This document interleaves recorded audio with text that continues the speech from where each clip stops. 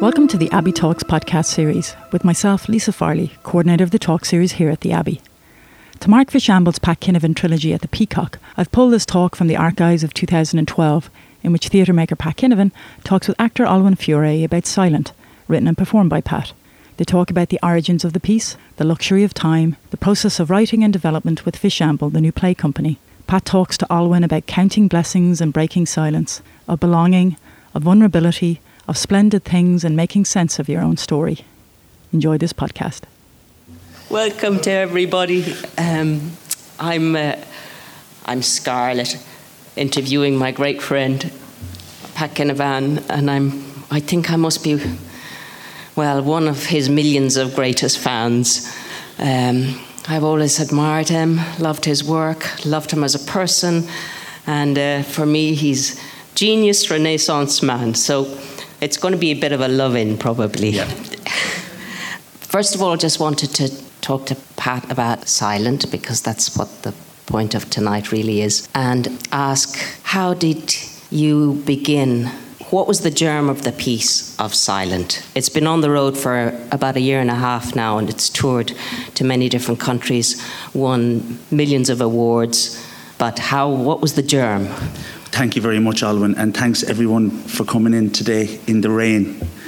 I know it's a really shitty day out there, so thank you so much. And we'll do the loving thing later on, because you know how much I think of you and how much I respect you and adore everything you do. You're quite an inspiration to so many people, and I'm genuinely shocked that you're here today talking to me, because it should be the other way around. I should be just asking you the questions, but we'll try and organise that. Thanks for your question, Olwen. The whole idea of Silent came to me. Can you hear me there if I go back like that? Is that all right? Yeah. I was actually, I went to New York City in about 2008, and we went over to do a presentation of the sister piece to this, which is called Forgotten. And we were presenting it to producers and that over there. And it was my first time in New York, and I was really unimpressed by it, and I didn't know why.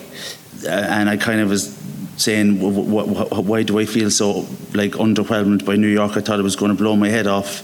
And then I realised that it was because I saw a lot of dispossession over there. Do you know what I mean? I saw so many homeless people, and I spent most of my time, Olwen, kind of walking up to them and sitting down on the pavement and talking to them and hearing their stories and stuff. And the more I did that, the more I know it was kind of, in a way, it was dangerous, but I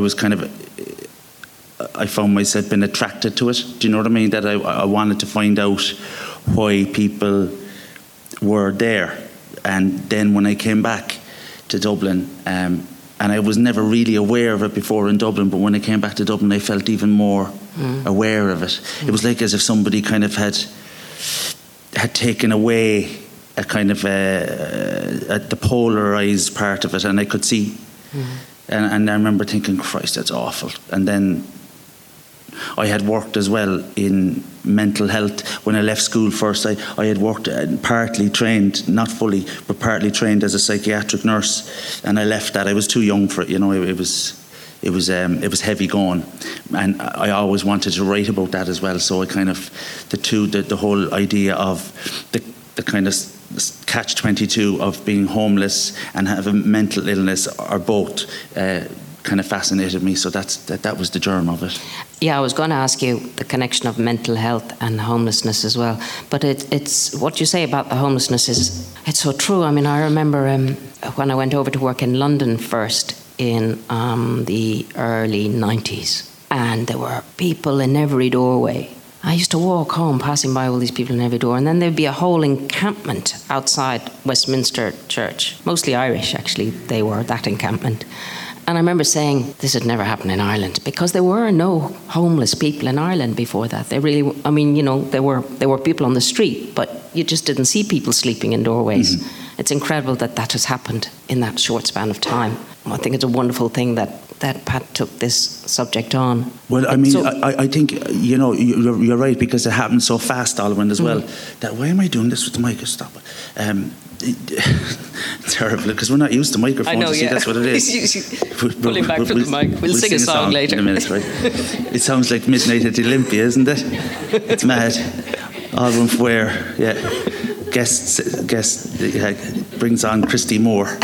You'd be brilliant with Christy Moore, actually. You'd be fantastic, because you could sing and dance in the background and everything. It'd be brilliant, and sing in French. But no, you know what's really weird about it was the whole idea of the reasons. Like I found I was very prejudiced about it, and I still am. I'm still trying to find out stuff. Do you know what I mean? And I'm learning every day about why everyone's story is completely different. Do you know what I mean? How they end up homeless, and how they end up, other people would say, making the streets their home. Do you know what I mean? But it's so unique to everybody, because everyone's novel is different, you know. And how open were they, the people you spoke to telling you their story? For the most part, people were very open, because I think for the most part, and maybe it's not a selfish thing, it's just a feeling of, you know, that for some reason, a feeling, this is only my own head, but like your feeling of belonging really depends on being able to communicate your story to somebody else. And I think they just wanted to talk. I think they just wanted to talk to somebody and tell, maybe in some way, you know, the way sometimes you talk through something and you make sense of it, you know, your problems. Maybe that's what it was, you know. But I found them really, really willing to talk and willing to open up, and go fast to the core of it. And in their stories were in general, I mean, I know the few homeless people I've spoken to would talk about just how it's the tiniest turn that makes them end up on the street. You know, they might be living in a flat and have a job 1 week, and then a week later they're on the street. Some combination of events happens, and then it's an incredibly difficult cycle to get out of. Was that a common thing? Is that what were many of them just like suddenly on the street, or was it a gradual process for? It's a really good question. Some of them were really, really gradual, and some of them events. I suppose when we have events that turn quickly and the roof is still over us, you feel safer in that crisis, in that mini crisis in your life. But when a lot of it was, a lot of the stories I heard were stories of, you know, when there was a natural crisis in your life, like we all have, you know, mini ones, bigger ones. The lack of a roof makes it even more profound. Do you know yourself when you wake up at 4 o'clock in the morning, or maybe I'm the only one who wakes up at 4 o'clock in the morning, you wake up and something is bothering you, like a bill or something like that, and it's actually magnified. And I remember going into that and kind of doing a little bit of research in it, and I think it comes from that kind of animal vulnerability, where you are naturally homeless, where you're naturally out in the open, and that fear of the predator at 4 o'clock in the morning when you're at your most vulnerable, when you're asleep. That's where that really captured me, the whole idea of somebody who's homeless, that their crises, or is that the right word, they're doubled. Do you know what I mean? Yeah. And terror, like absolute terror. Yeah. And then, to what extent, I'm just really curious about this, to what extent would some of them, or any of the ones you spoke to, actually have chosen it as a kind of an escape from a life that, their families, or a life that was incredibly, that they felt imprisoned by? Did any of them? Yeah, absolutely. And I'm Jesus, to preface it by saying, I'm no expert at all. I'm still like meeting people and talking to people who care, in the Simon community and the Samaritans all the time, talking to them, and they're finding out new stories as they go along as well. But certainly, there's almost like an emancipation sometimes in a strange way. Do you know what I mean? Of like getting rid of all of the rest of the planet. Do you know what I mean? That people feel isolated, but at the same time, it's a kind of a self-fulfilling prophecy or something like that. You know, which is maybe that comes out of, I don't know. Maybe it comes out of feeling that you're left behind or something. I don't know. I mean, what I love is the choice of the title as well, Silent, because for me it so much seems to say to me, apart from the silent movies and all the other references, but about voices or people who are silenced, yes. who have been silenced. And therefore, they're silenced maybe because they're on the street, but maybe they've also been silenced and choose to go on the street. Yes. That it's like there's no channel for this whatever energy. I mean, I love about in this piece that you'll see tonight, the fact that Tino has this extraordinary reality going on, which has absolutely every right to exist in this reality, in the reality yes. of the Valentino and all that wonderful. It's a wonderful, an extraordinary world he's created around himself, and it's a reality that he has absolute right to choose and to exist within. But very often, within the society we live, we're not allowed to live like that, or we're not allowed to think like that. Which kind of brings me on to the whole thing of mental health as well. Is that, I mean, there's no denying the fact that mental health is an illness. That there is mental health and there is mental ill health, but there is also a whole grey area in between where I think people have a particular reality that they understand and live within, but somehow it's not acceptable within our society. And this is what I think Pat treads so fascinating in this piece, this reality which is completely valid, and yet for other people it's just somebody that they throw a coin to yes. and would think that he's crazy. I mean, when you look at it must be really interesting from somebody who is wet and sleeping on cardboard, we'll say near the Westbury, and they see somebody go by every day who is on a 9-to-5 kind of treadmill, and they see that person who is very concerned about their hair or about their suit. You know what I mean? And they must see that and go, or maybe they don't, but I'm sure that some of them, it's the antithesis of caring and not caring, but also of maybe they could misinterpret that as OCD. That person is you're fucking mad. You are. You know what I mean? Exactly. I'm not doing that. I'm not worried about what kind of car I drive, or I'm not worried about what restaurants I go to, and do I go to the National Concert Hall. Nothing against the National Concert Hall, but you know what I mean. It's their world, their reality is, and it's rarely talked about actually. Yeah. Do you know what I mean? The dignity is there. Like there has to be. There's dignity at all costs, isn't there? Yeah, and we live in this completely prescribed reality actually. And if you don't fit into the prescription, then you're a bit mad. And this is what I love about what you've done with Tino, is that he celebrates. You celebrate his life. You celebrate his reality. You celebrate his wonderful. I hope fantasies. So. It's mad, Alwyn, because like when I started writing this, and halfway through it. I just said, honestly, I remember in the kitchen one night going, I can't fucking finish, sorry, I can't finish this. This is, you just lose, you really lose your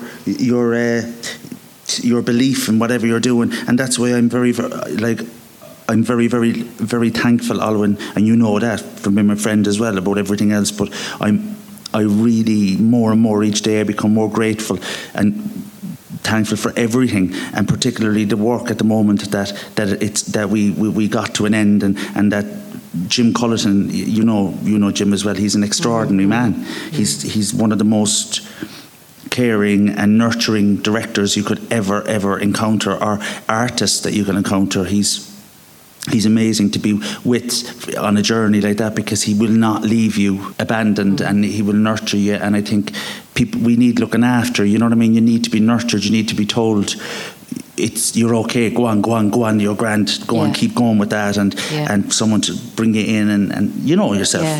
And I am so grateful for that. I mean, I can't even express how grateful I am for that. How does your relationship with Fishamble evolve? I mean, what I do really appreciate in the work you've done with Jim is the fact that I see Pat's work as an artist being completely supported, as you say. It's fascinating to see that. Pat's not coming in and writing a play and playing a part. He's actually, on a whole journey, which is being supported through Fishamble. So I'm kind of interested to see how that works in the traditional structure of director, writer, performer, all that kind of stuff. And Jim was really open to this at the start. And it's a big risk to take, you know what I mean? But we decided we were going to throw structure out the window, do you know what I mean? We're going to throw everything out and start with a different structure and just try and find a different way of working and not put pressure on ourselves to be ready for an opening night. Do you know what I mean? Not put pressure on ourselves to have to preview on a certain date or have to open on a certain date. To kind of let the work, good or bad, to let the work give it time and space and leave it. You know what I mean? Like Silent took the best part of 2.5 years to get on stage, and Forgotten was about 2 years, 2 years. And so how would it start? Would you talk to Jim and say, I have this idea, or you'd have already written the script or part of it? Or you could have had ideas scribbled down on bits of paper, really, and say, look, what you think of this? And he's going, I think that sounds really good, come on, and then throw him a few bits of paper, maybe 3 or 4 pages of it, and he'd go, keep going with that and come back to me. So I'm at the stage now, I'm working on a new piece, for example, at the moment, and I'm at I've got about 150 copybooks all over the place with bits written in each, and and I'm going to have to put them together and go to him with a few pages soon. And then how often would you meet up just to have these kind of brainstorming sessions? Again, it was really open, because between work and thank God for the work between that and families and everything else, I can't, you know what I mean? I'm useless like that with routine. And so when you finally got down to the staging, was that in a broken up kind of way as well? Yeah, it was broken up, but there was a kind of a rough structure to let's try and meet at least 3 days a week here, or 3 afternoons a week or something like that. So, and which is brilliant way of working, because it's like a very organic way of working instead of the 4 weeks and we open. But as you know yourself, normal way of doing it. Your day informs your night, and your day informs your work. And some days you go in and you be full of the joys of spring, and other days then you're hurting about something or whatever, and then something kind of mad comes out. So. And I always think as well that it's when you're making a piece that it's not like people always say we need more rehearsals. Well, we do, but. When I'm talking about, like when you're doing a big show, like upstairs, whatever, but actually what you need more is span of time. Yes. The 3 days a week spread out over 6 months or a year is far more effective than those days packed into, say, 2 months or something like that. Yeah, I think it's a great model to work with. Well, you know that inside out. Do you know what I mean? You've always given yourself space like that, and that's why it's just amazing. One other thing I wanted to ask you, because if you don't mind me asking you this, because I have another good friend who had a kind of manic episode. He's sort of bipolar, and he had a manic episode, and I was asking him to tell me all about it, because everything he told me about it I found hilariously funny. It was really cruel. Right. But you have to laugh. You do have to laugh. And the one that really made me laugh was when he said, his friend, she lives in Paris, and he said when he was picked up by the cops finally, when they found him on the street, and he wasn't on the streets, but they found him on the street and he was in a strange state, and they put him into the van, and he started singing the Marseillaise, but all the cops joined in. They were bringing him to the hospital. And then he said there was another one when he remembers running down the Tuileries Gardens thinking he was a horse. And I thought, but that's completely valid. That's all in our DNA, actually. Yeah. That's something like you do, actually, run down Grafton Street. Fantastic. In terms of the Rudolph Valentino, which was that a Kinnavan kind of dream, or how did it come about and connect with Homeless? Well, I tell you, I was always kind of fascinated with silent movies and all black and white movies and that, but particularly the silent movies, because I just loved the whole expression without words, you know what I mean, and just the body, and that was one thing, that was one kind of graw that I had. And then I read, there was a book in our house, and it was introduced to the house by no other than Frank McGuinness, had given it as a gift. And it was a book, it was on the life of Valentino, and it was sitting on the shelf for a few years, and I was looking at it going, I'm going to read that. And then I started reading it, and I was like, bang, like, you know, I knew bits and pieces about him, but I didn't really know how much of a huge star he was. In fact, nobody has ever topped him. You know what I mean? Nobody.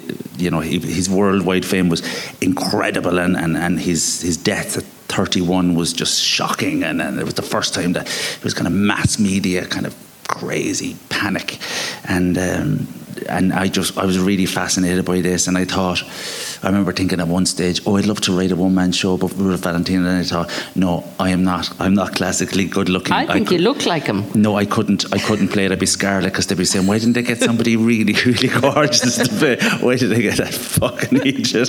So I thought, how could I do it? Could I do it with a mask? You know, could I do blah blah blah? And then I wanted to incorporate the whole that sort of awe into this piece in some way, shape or other, and I was very, very lucky to be funded by the Arts Council at one stage in a bursary to develop the idea, and I was determined to finish it. From the point of view is that I wanted to thank the Arts Council, you know, for believing in me. You know what I mean? And I thought, right, I'm going to do this. I have to, even though there was no deadline put on me. Like, there was space given to me, and I said, right, I'm going to do this. I have to do this. So I kept working on it all the time, and actually that gave me time to think. Yes, really important. The bursaries, they're brilliant. It was brilliant. It gave me loads of time to think. I was able to go and do daily things and that, but I was able to read. I was able to do stuff, and I'm a slow reader. I'm a very slow reader, and slightly dyslexic when it comes to when I get tired and stuff.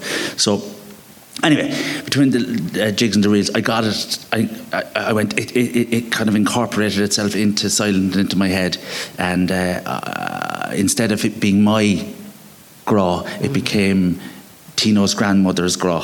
So that's how it comes in, that she was fascinated by Rudolph Valentino. Such a brilliant marriage of the two. And so, do you know the moment when the whole idea of the homeless and Valentino came together? Do you know the actual moment, that eureka moment? Or I remember thinking, oh wow, you know, wouldn't it be great to tell, you know, some of his story in a silent movie-esque way? The homeless story, in a silent and also, I wanted to kind of counterbalance. This sounds really straight, but I wanted to counterbalance really like the street and the glamour of, that's what's Hollywood. Brilliant. You know what I mean? The two different things, so that you'd have this, especially the mother character in it, who believes that she's amazing and beautiful.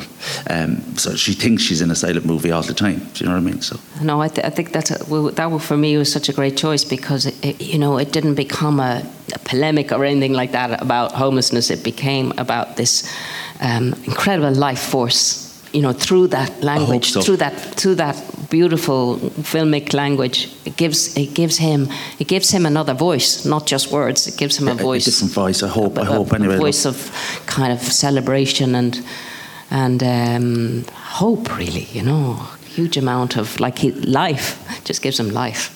Well, you know, I know you're very the first time I worked with you was in 1993. That's 19 years ago, and we did Salome together. Yeah. And I was so in awe of your work before that, but I always knew that you're a very grateful person. You're full of gratitude and full of grace like that. But I'm going to tell him the ferocious story. The album was inside in the SFX, and I saw you from a distance, because I'd seen you in loads of stuff. Particularly, I'd seen you in the Yates plays that were here. You were fucking amazing in those, and you did some Beckett lunchtime plays here as well and everything. Anyway, and I was terrified of you, so I went up in the SFX, and you were inside. You know the story. You were inside in the foyer, and I wasn't. Oh, this was before this. Actually, it was well before. It would have been like 1987 or 88, and you were there. And I went up and I tipped you on the shoulder, and I said, "Sorry, you're Alwyn Fuer, aren't you?" And you said, "Yes." You know, you went like this. Yes, and you were really French. And I said, I just want to tell you that I think you're brilliant. I really admire your work. And you said, oh, thank. And then you smiled and you said, oh, thank you very much. Oh, it's lovely to meet you and blah, blah, blah. And I went home and I called you Alwyn Ferocious. And but going back to that, it's the grateful thing. I think, it's all very well and good to have a dream to be working like as an actor or a writer or any, a director or anything. But when things start coming true for you, and when you start doing stuff that you really love to do, there's no other way out of it. There's no other way than to count your lucky stars and your blessings around you, and that. Yeah. Do you know what I mean? That you have to be so grateful for every single chance you get. And I know you are, and every day it gets stronger for me. Yeah. No, I'm count my blessings that we're in the world we're working in. Yeah. And we're late night at the Olympia. Yeah. Come on, Kirsty, give us a song. Which song, though? I don't know. We might get a request. Get a song from a member of the audience, maybe. Just put it open to a few questions, if anybody wants to ask anything.